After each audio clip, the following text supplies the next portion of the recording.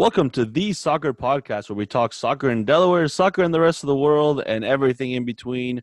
I'm Sebastian, and this week I'm joined here by Anthony. What's going on, everybody?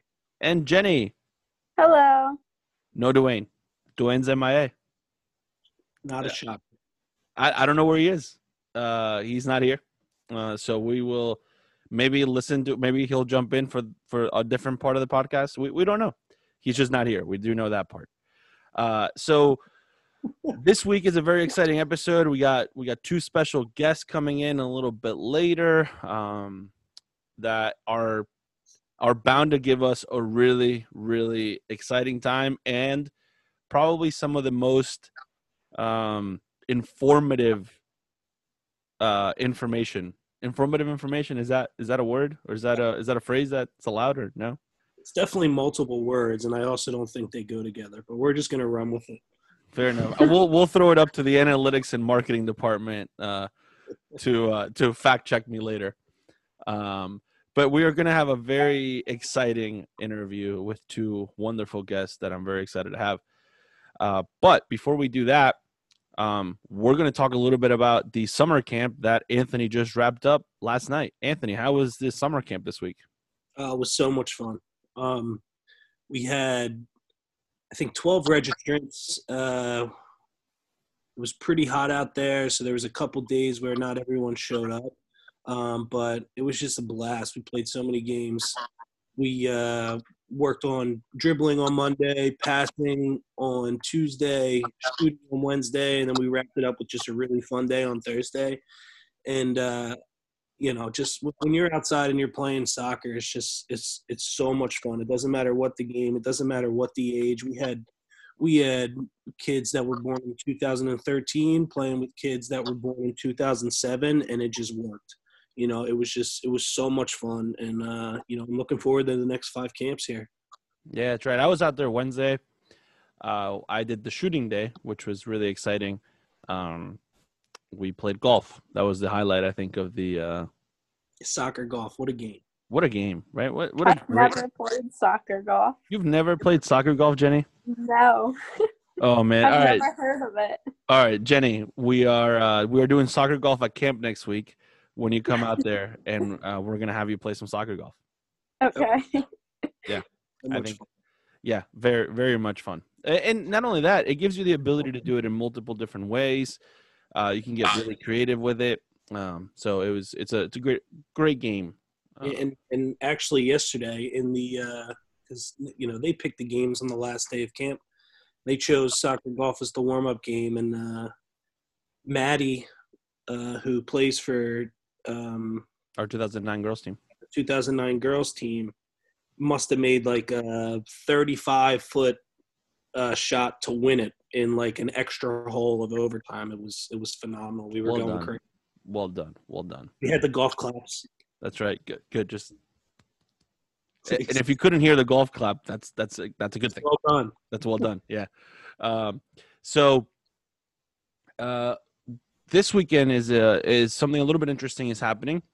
We have our first team going to a tournament. So our high school girls team, our 2003 girls team, is going to a tournament this weekend. They're going up to the Penn Fusion Summer Showcase. This is our second time going. We went last year as well and had a really good time with it.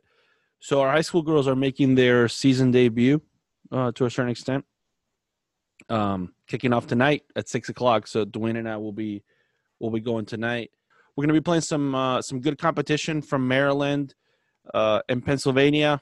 Looking forward to seeing how the girls perform this weekend.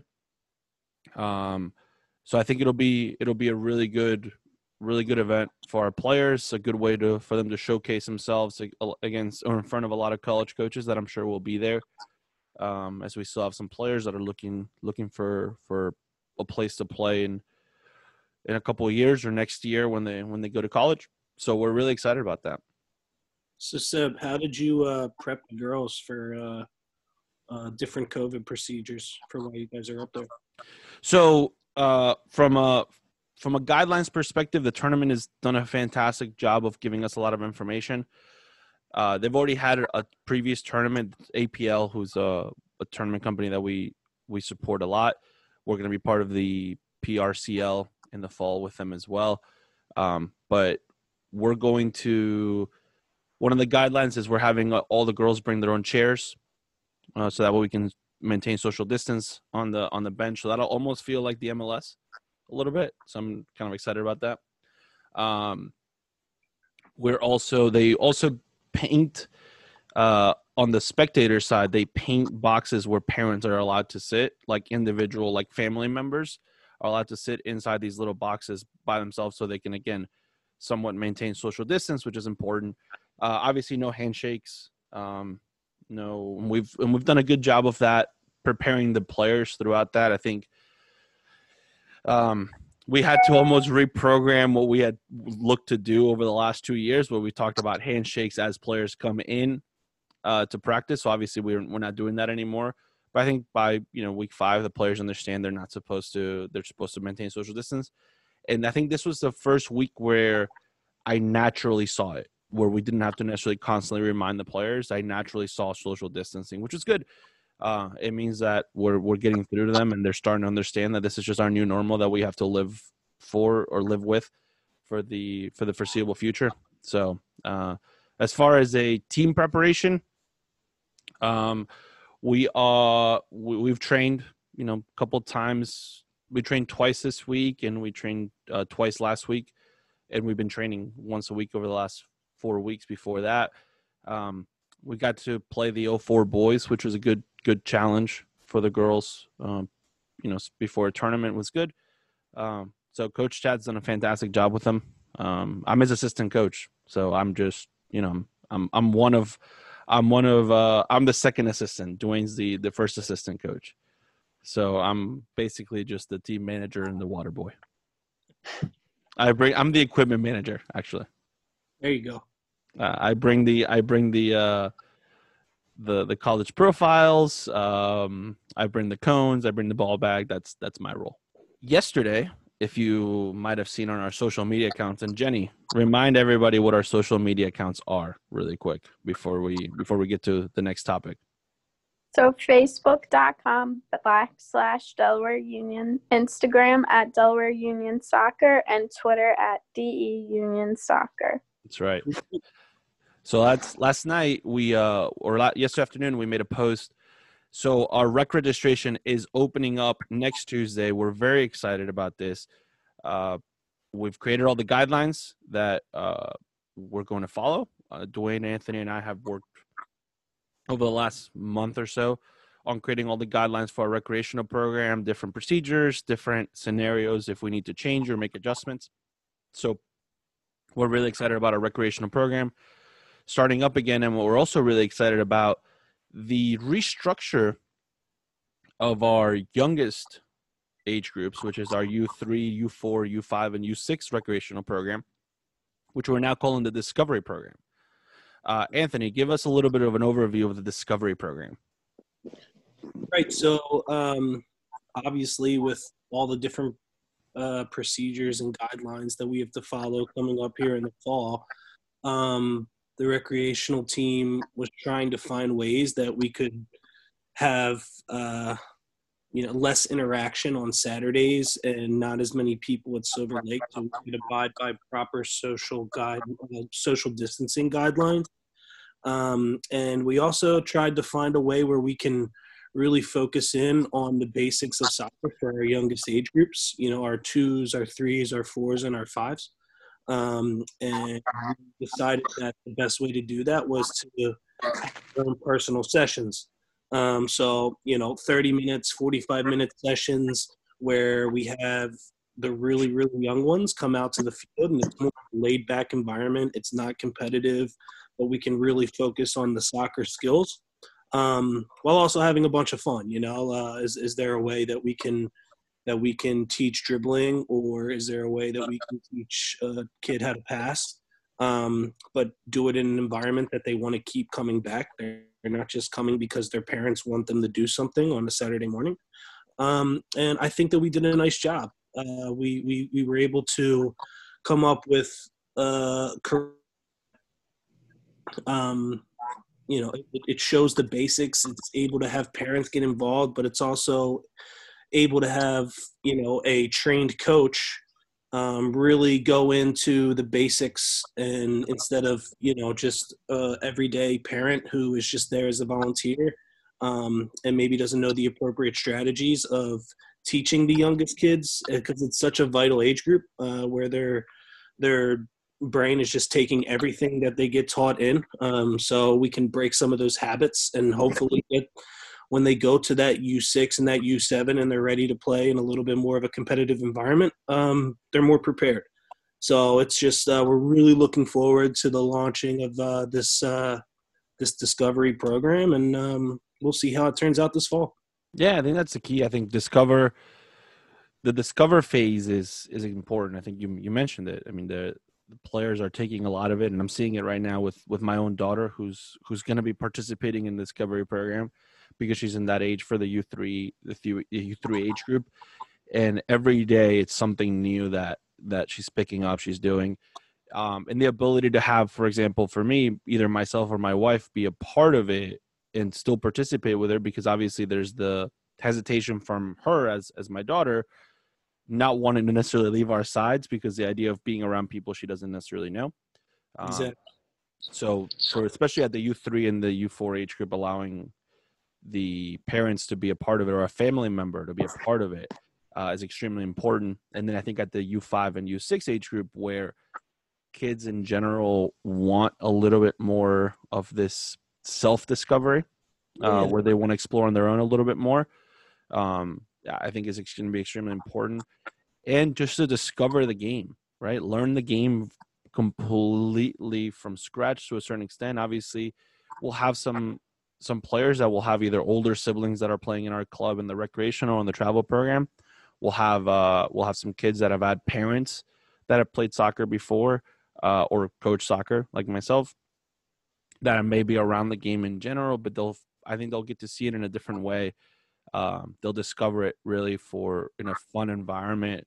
As Coach Anthony said, or as Anthony said, by trained staff members. And we're looking forward to it.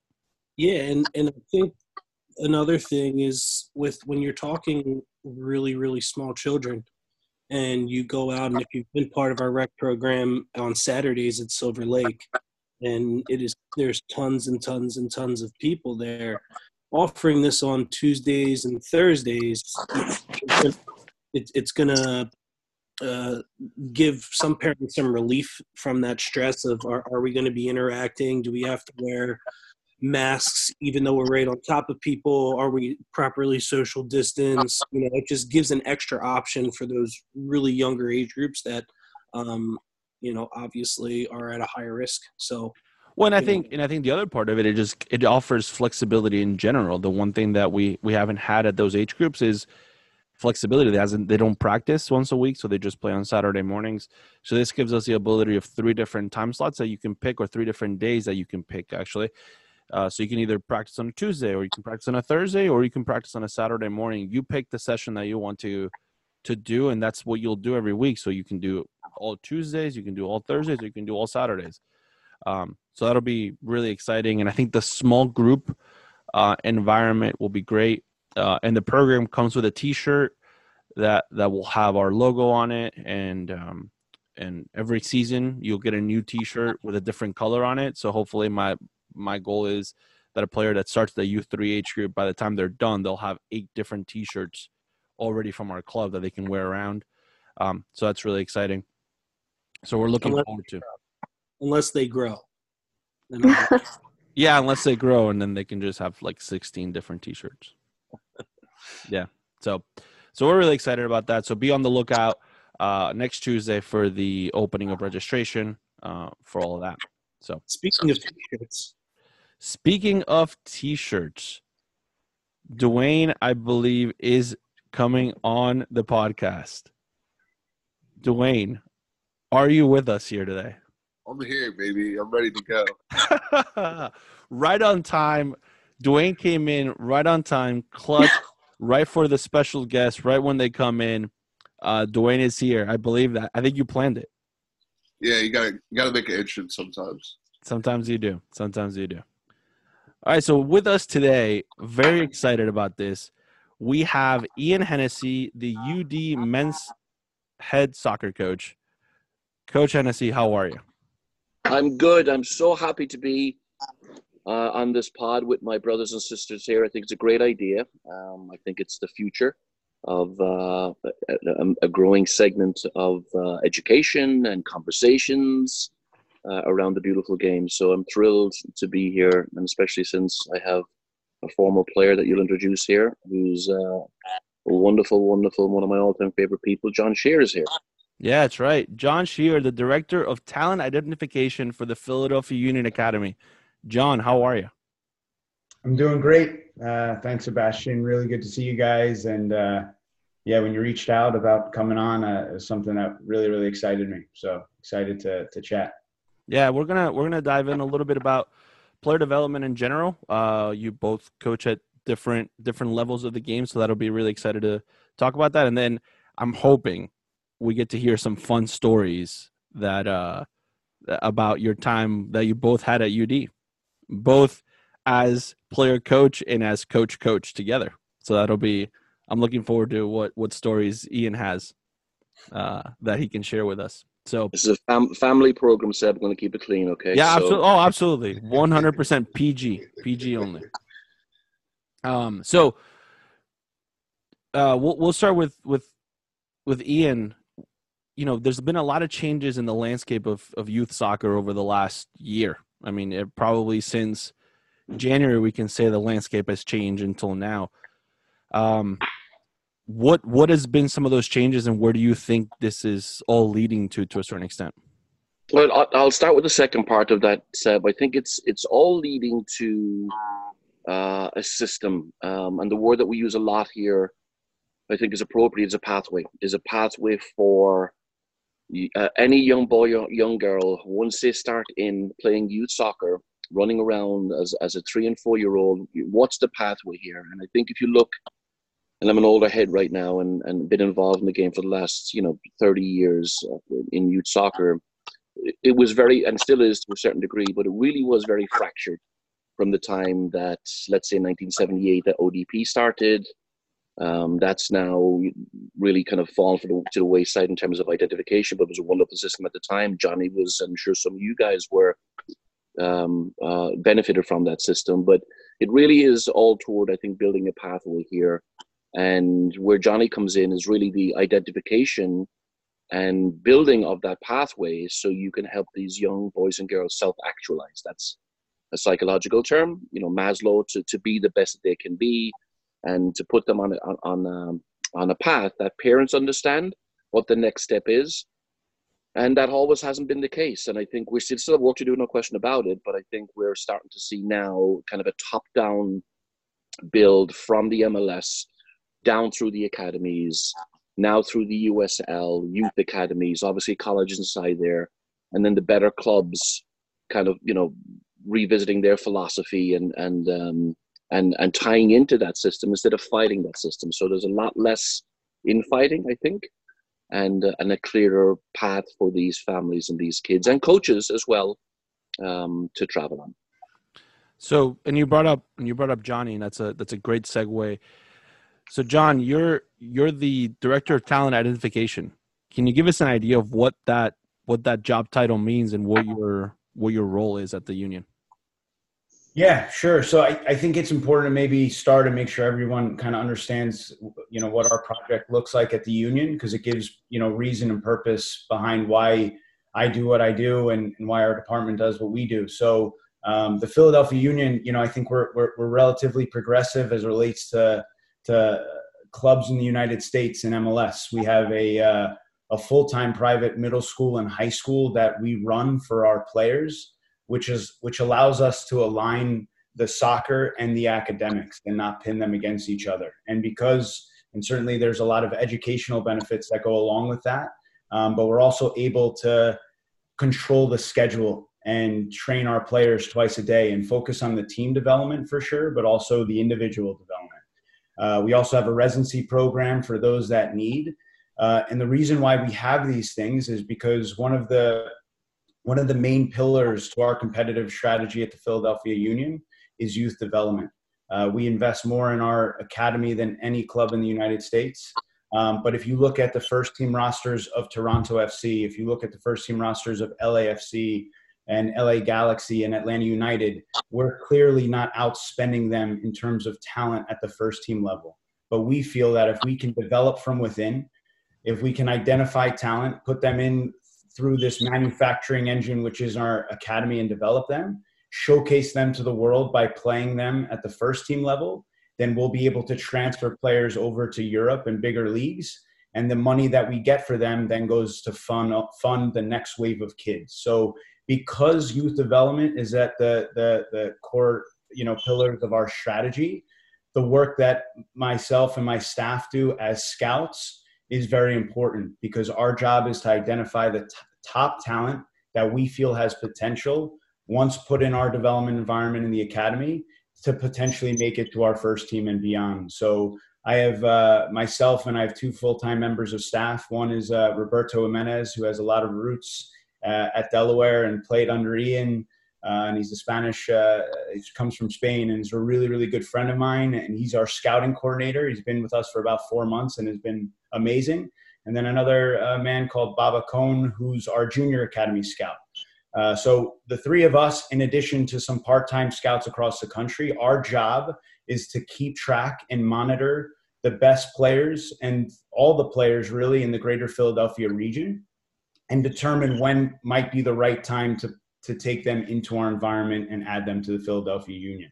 Once they get to the older ages, around 15, 16, we're also starting to keep tabs and be cognizant of what talent outside of our region looks like, because we do have a residency program. But to keep it very, very clear, our job is to try to identify players with potential that have the possibility of potentially making it through to our first team in our organization. Yeah, I mean, and we saw yesterday 2 local players starting in the starting 11, and then 2 more coming off the bench. So I think that's, and I've gotten a chance to visit YSC Academy, and I've gotten a chance to visit the school. And the one thing that really sticks with me anytime I talk about it is the culture of the players when they're not on the field. The handshakes are, well, obviously, again, now we're going to move on to this new normal of guidelines of not handshakes, but at the time, handshakes and introducing themselves, because at the end of the day, they don't know who's really walking around. So the level of respect that they have with anybody that comes on is extremely important. I've gotten a chance to watch the first team train as well, and that level of respect carries on to the first team as well. They all greet each other before every practice. So what's a style of player that you look for to be able to fit that cultural model in general? Yeah, no, it's a really good point, Seb, because our owner, Richie Graham, he has a famous line that he always says to prospects and families or at graduation, whenever he's speaking to staff, where you go in the game is irrelevant, but it's who you become in the process that is what really counts. So we have a very strong culture. From a technical perspective, when our scouts and myself go out to games and tournaments and practices and look at prospects and teams, we try to organize our information and try to evaluate players on 5 key categories. So their comfort on the ball, their ability to recover the ball, their physical traits, their psychosocial characteristics, and my favorite, thinking about their game understanding and decision making. So this is something that helps us organize information and start to think about what players might have that might allow them to have potential. And certainly under each category, there's so many different characteristics and items that players might have or might not have.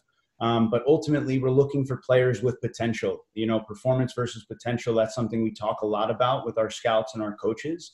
And we have to think, and we don't have a crystal ball, so you never truly know. But we do have to try to think about what a player could potentially turn into if he was in the right environment. So on top of that, I would say, it's as organized and as methodical as we try to be, it really comes down to our eye and our intuition and players that have personality and that are brave and that are good people, So it's not just the soccer. I would really, really emphasize that. It really is about trying to add people that we think will add to our culture and add to our environment. That's great. And now going into Coach Ian. So with that said, what is the culture that you look for in a future Blue Hen, for example? And do you think that's changed over the last 3-5 years with, in general, how kids have probably changed with social media, technology, and everything else? And you've seen, and you've been at UD. You're going to your 15th season at UD. So has that changed over the years? Look, I would say that human nature is human nature, Seb. There's certainly idiosyncrasies, there's no question about it. Social media and you know, where young men and women spend their time, but it's it hasn't changed. People are people, and Johnny made a great point, and I'd like to layer on top of that. It's not just about the players. Everything that he said applies to the people as well. I'm on this podcast. You got Jenny, you got yourself, you got Dwayne, you got wonderful Anthony here. You're looking for good people. You're looking for good human beings, good characters that that fit into that culture, right? And it shouldn't be adjunct. It shouldn't be separate from playing. You are talking about day-to-day human relationships that you want. You want young coaches as well as young players to be free to fail, and to be there for them and to guide them, and then ultimately, and like in the case of Johnny, to kind of jump over me now, and in many ways I look to him, but and that's the growth. That's what you love to see, and it's kind of got to be an ego-free environment in that regard to help. So it's not really just the Philadelphia Union or the University of Delaware. I think it's just any relationship, whether it's a family, whether it's a club, whether it's Delaware Union, Philadelphia Union, Barcelona. I mean, I think it's you kind of have these veins of truth and underpinnings and core values and the system upon which everything is built, and it applies all the way up the ladder from the young 8-year-old or 6-year-old, whatever who comes in, all the way to you as the top of the ladder. So that culture John is talking about it's probably more they're in the public eye, right? So we see that. So you go up there and when things go wrong, you know, the player power right now, you see it all over the world and in big leagues, and there's plenty of advertisement out there for when things go wrong, but not enough for me, I think, in when things go right. But I don't think it's unique to any. Certainly there are aspects that are unique, but I think it's just human nature, human relationships we're talking about. Now, do you think, and we focus this a lot in the club, and we focused this over the last 4 or 5 years, and you know, I've talked about it with Jenny, Anthony, and Dwayne at length about this in general, but do you think the same focus was there 10, 15 years ago to focus on core values, on the person itself? Or do you think that's developed over the years? Do you think that's always been there? No, absolutely not. And that goes to the culture, and Johnny used word like strategy. And again, it's important to know the history here, Seb, when you look back at how soccer started again, and you go back to the 20s and 30s here, but it was usually pockets, St. Louis or maybe Kearney, New Jersey, or Chicago, and the Polish sections up there, that you had these immigrants here, and of course mixed in with wonderful American players, and you had these pockets, and so that kind of individual area development, I think, was de rigueur at the time. That was the standard at the time, and now it's about systems now, right? So the last 10, 20 years, you talk about these federations, and they look inside at these big tournaments, and they talk about changes at the French Federation, so Rambouillet and Clairefontaine, which is their development center, that came out of studies in the 90s that said, look, we need a better system. They talked about the word system. We need a strategy. You have the Barcelona, La Masia, right? So people are studying that now. And with the advent of the internet and technology, we all got to look inside the window to see what these guys are doing, right? Dutch football, and what does that mean in terms of development here? So you had this plethora of information here that people talked about broad strategy, the so-called 50,000 level looks, and people had to stitch that together, right? In the United States then, instead of having these individual pockets or individual teams, which you had 20, 30 years ago, now you had to have clubs as opposed to teams that shared the strategy. Now you had to have organizations, state organizations, that tied into what the rest of the country is doing. So what John, I think, is kind of backhandedly referring to is the kind of, what's the best environment, what's the best ecosystem, to use a modern term here. But you can't do that as a standalone. It's really hard to do that as a standalone. So I think maybe written into what John is talking about is you talk about his network, right? He's got to have this entire network that he taps into that has to fit and has to know what they're looking for, what they're doing, and to hit the 5 categories or more that he's looking for you. So you have to think bigger and broader. And we've seen that in Delaware, right? We've seen that with the club development in Delaware FC and Sporting, and the union. Your club itself was MOT before, and CDSA, and so we're all trying to stitch together, because at the end of the day, whether you like it or not, we're all interconnected and we're all part of this web, this one big family, and we should be giving to each other and not fighting each other. So that's a long answer to your question. Absolutely, it's changed over the last 20 years. No question about it. It's become more tied in, and I still think we have a long way to go to be what we'd all love to see as one of the preeminent, certainly on the men's side. We've already there on the women's side, but I think there's room there for improvement as well to be on the top on a regular basis. So with that said, John, how have you seen from your side and your perspective and your experience, how has the player pathway for players, and let's just stick to men or boys, because that's what you're working with right now. How have you seen the player pathway change over the years in the United States, and do you think it's gotten better? Like, is there a way to measure that, for example?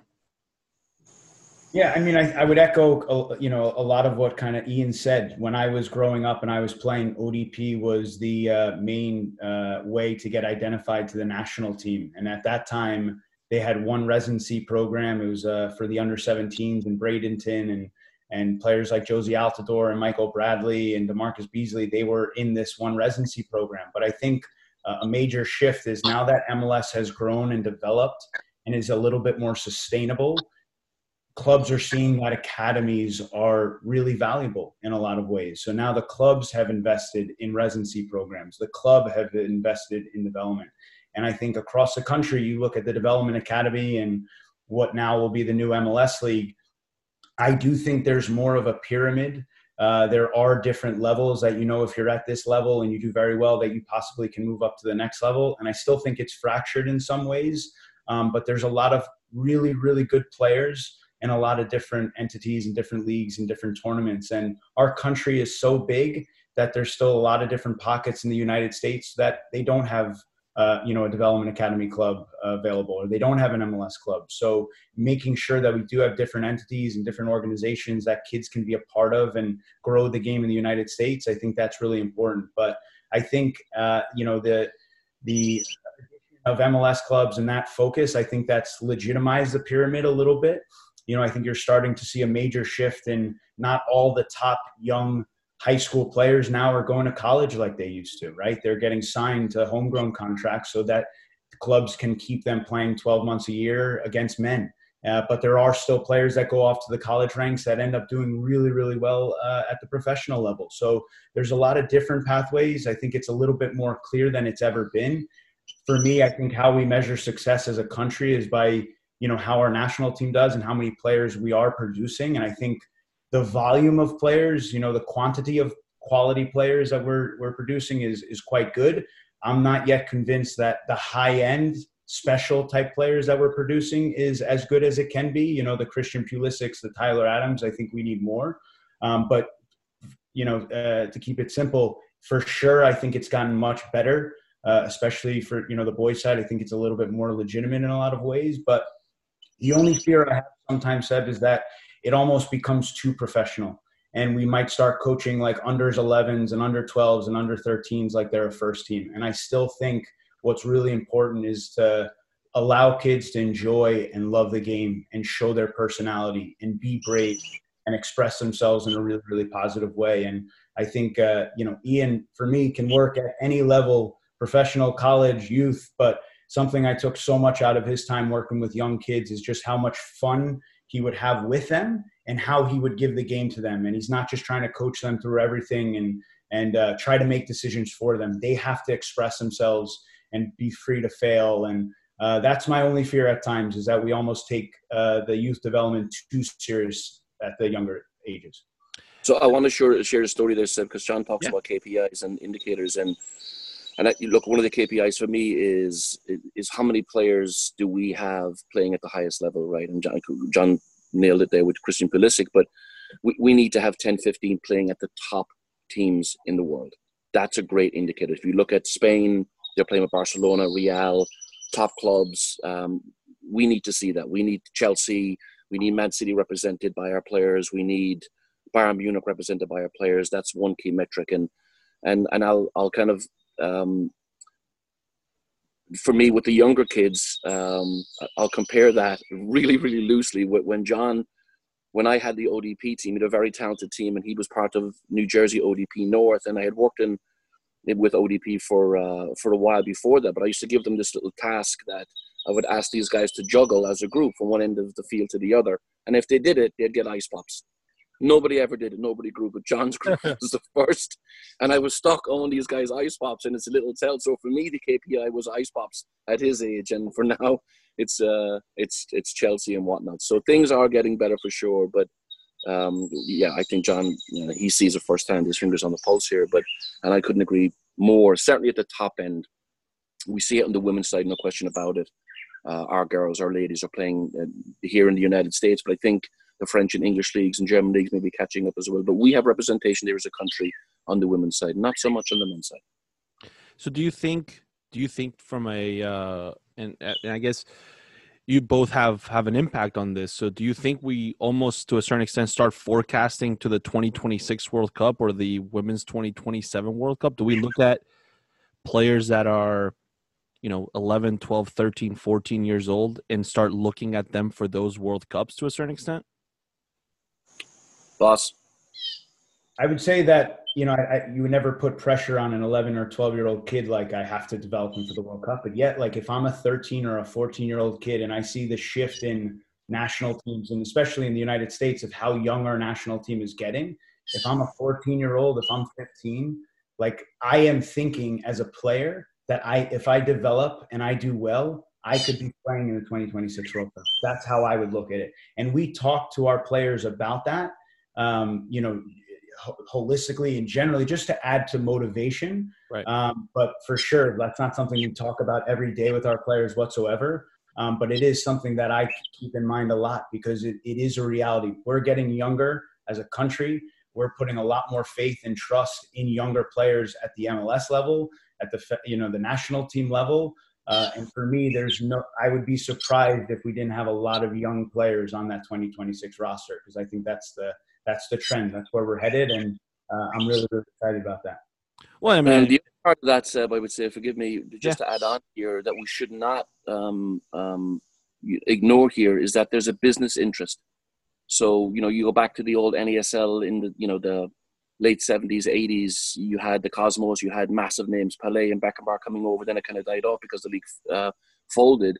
But don't underestimate here the power of the business interests, right? So there is, when I played New York in 1996, you could buy a franchise for $5 to $10 million in the MLS.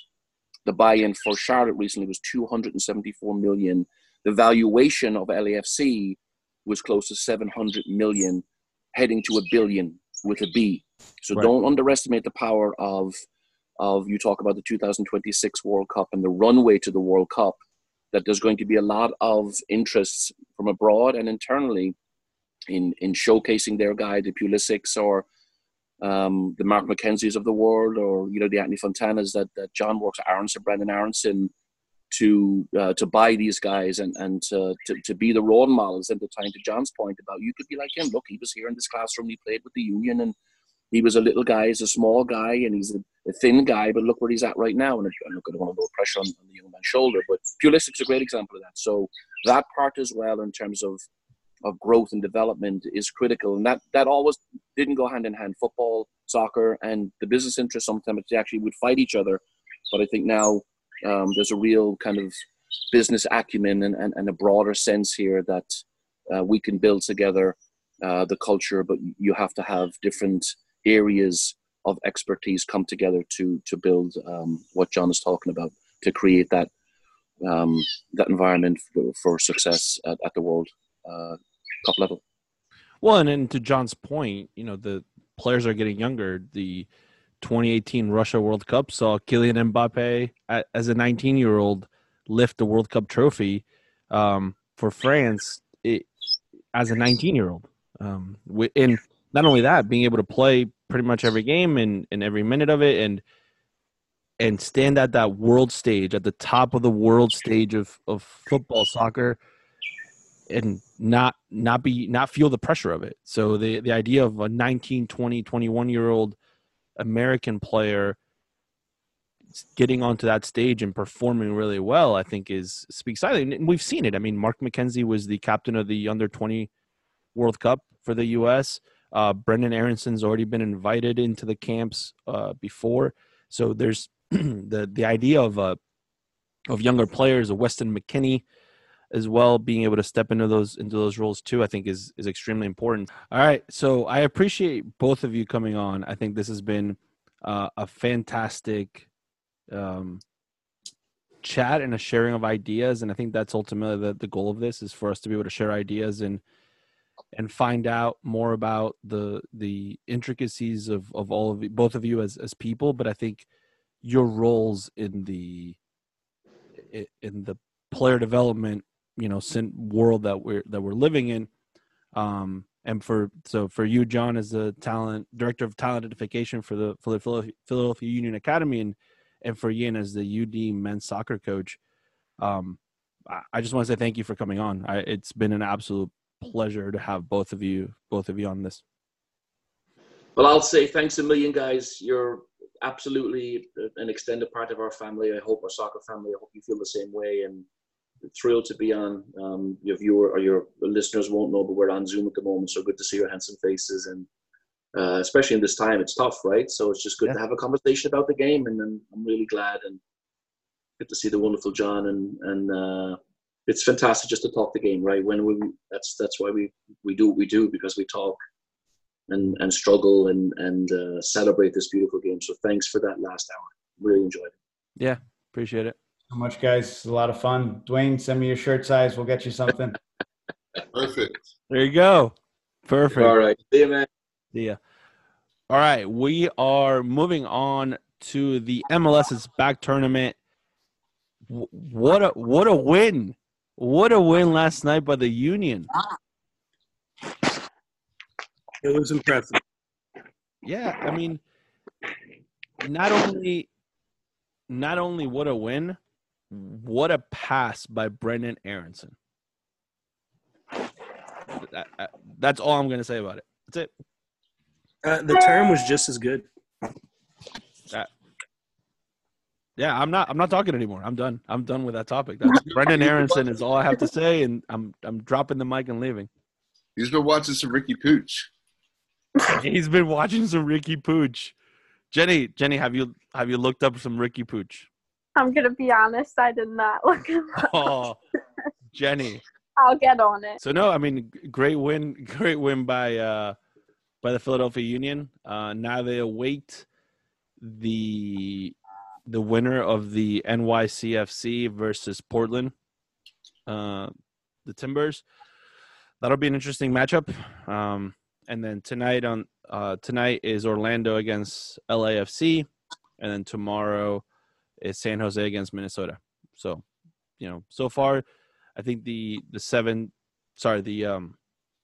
6 teams remaining are all really good teams. I think they all play a good style of soccer. So I think I'm excited to see who's going to come out of this and who's going to be in the semifinals. Who would you guys rather play? NYFC or Portland? I mean, New York is different than the first team than the first time they've developed over the last 4 games or 3 games. No, 4 games, sorry. In comparison to the first game they played against the Union. So that's different. Portland is Portland. They're good. They have a solid squad. They have very good players. So neither. Shout out to that player of the match from last week from Portland. Jeremy Ebobisi. That's right. Yeah, there you go. Yeah. I mean, Yeah, I mean, I don't know. To be honest with you, I have no idea. If I had to pick, I would choose get a bye. I'd like to just move on to the final, not even worry about it. You guys know it's hard to play a team that you've already played that is like changed their whole dynamic. Like they're like NYCFC is rolling. Like, Yeah. really good. That's true, but at the same time, you play NYCFC often. It's not just like a one-time thing. Like you each know each other. I think when it comes to, I think you would rather know your opponent a little bit than not know your opponent as much when you're playing in a semifinal winner-take-all match. I don't even think they worry about the opponent. They just got to keep playing the way they're playing, and they'll be okay. Honestly. It'll definitely make for a very interesting semifinal. And we'll talk about it next week. Another huge save. Andre Blake, yes. There was a rebound that was scored, but he was offsides. But that initial save was huge. Very good. Yeah, very good. No, he has a lot of confidence, which is what you want out of your goalkeeper, especially at this stage of the game. So we did not predict the winner, or actually, I should say, Anthony did not predict the correct winner of the NWSL Cup, because Dwayne and I abstained from picking last week. On the air. Oh, that was off the air. Oh man, whoops. Nobody knows. Whoops. Well, now they do. So Houston wins the NWSL Challenge Cup, beating Chicago 2-0. So, and not only that, that game set the NWSL record for TV audience, 653,000 people, which was great, fantastic. Over 500,000 people watched the game, so very, very exciting for the NWSL, which I think is a growing league. Really looking forward to what's to come next year with them and the expansion teams coming on board as well. All right, so player of the match. I mean, we already know Jenny's, I think. Yeah, Brendan Aronson. That's right. Yeah. He's really good.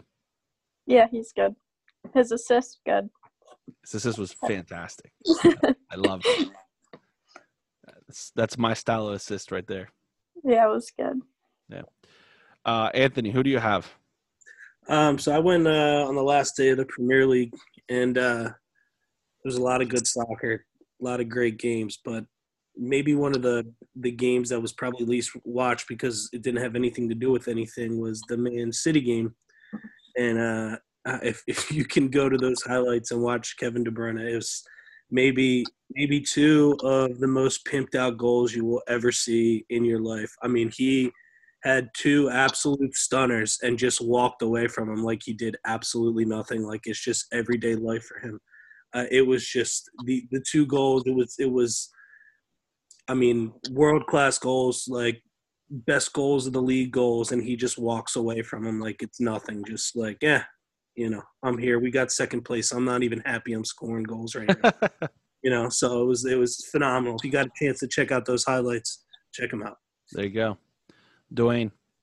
Well, with Olivier Giroud, kind of switching it up a little bit, but he's been on fire the past couple of weeks. He's not really he's a player that's really fallen off. Well, I wouldn't say fallen off, but he's not really the guy anymore.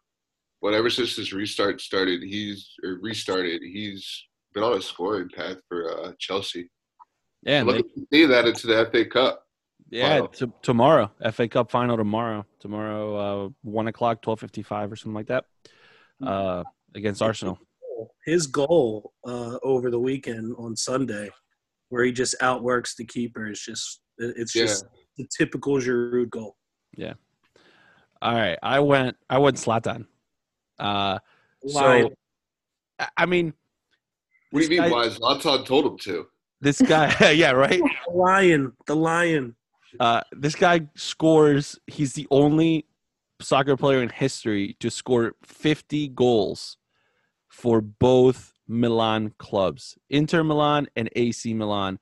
The only player in history to do that. Not only that, he puts out a video that says he's just getting started. And Then he compares himself to Benjamin Button and says that he just doesn't get old. He's getting younger. He's the coolest player in soccer. I used to think it was just arrogance, but now I just have a belief that it's just that is his drive. It's truly how he thinks. Yeah, absolutely. And to be honest with you, I respect him for it.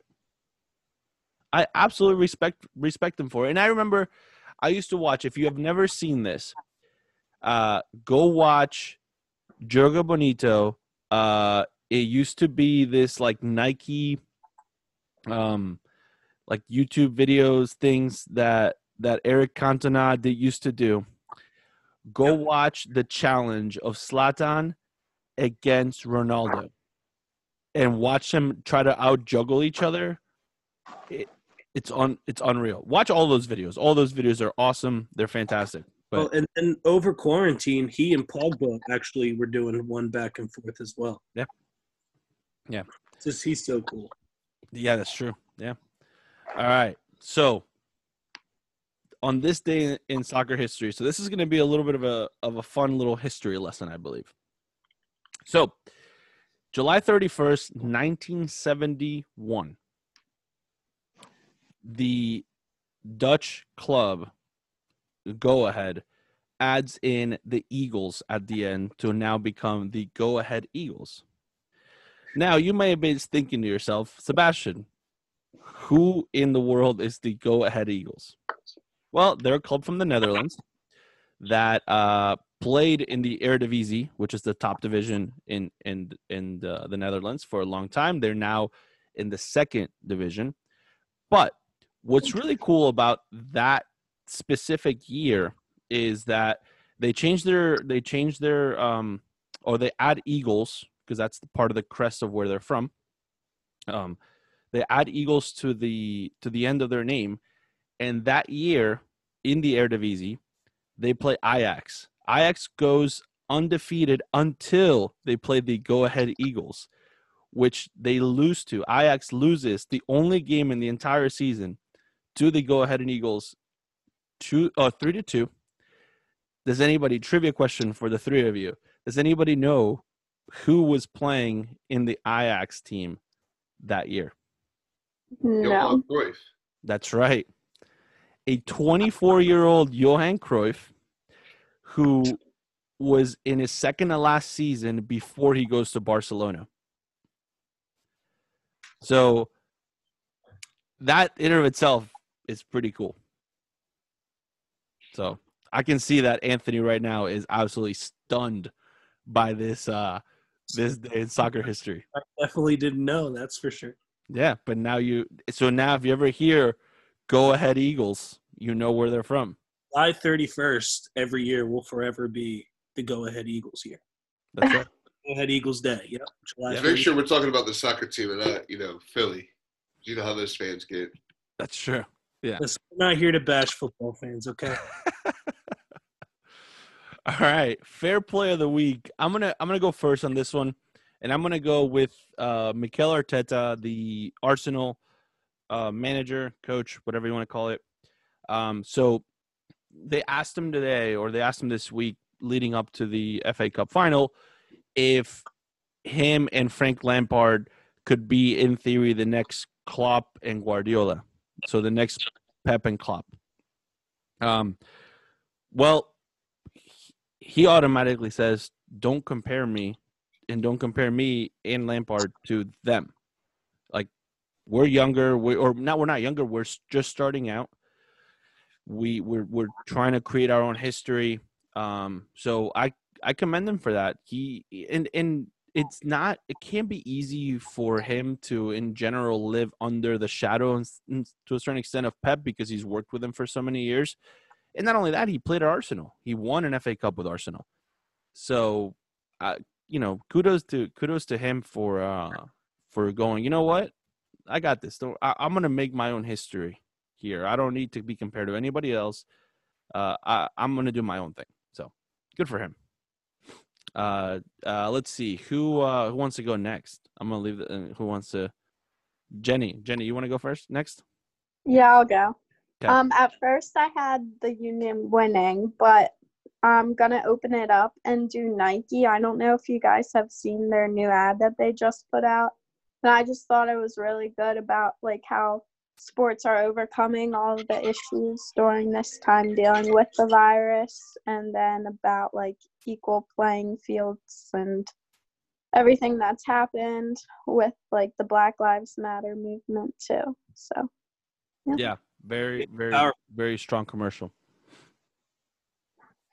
Anthony, I think yours is kind of right up that same alley.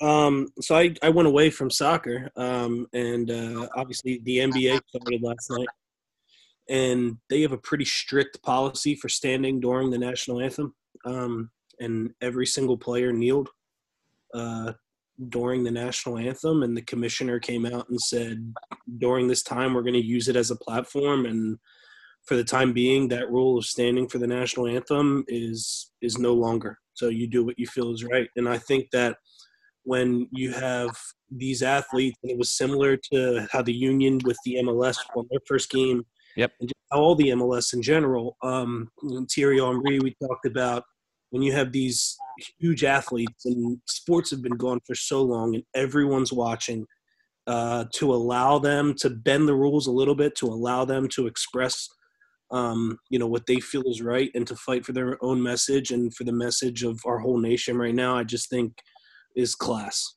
Yeah. Kudos to the NBA. Yeah. Dwayne. Shout out to my MLS pool keeper, Charlie Leone. So MLS has a pool keeper system just in case one of your keepers get a red card or not fit. Most teams carry 2 keepers, so they have a pool keeper just to make sure you have a backup. So he's been tagging along. He tagged on with the Union this year or last year. He's been tagging along with Kansas City and Portland this year.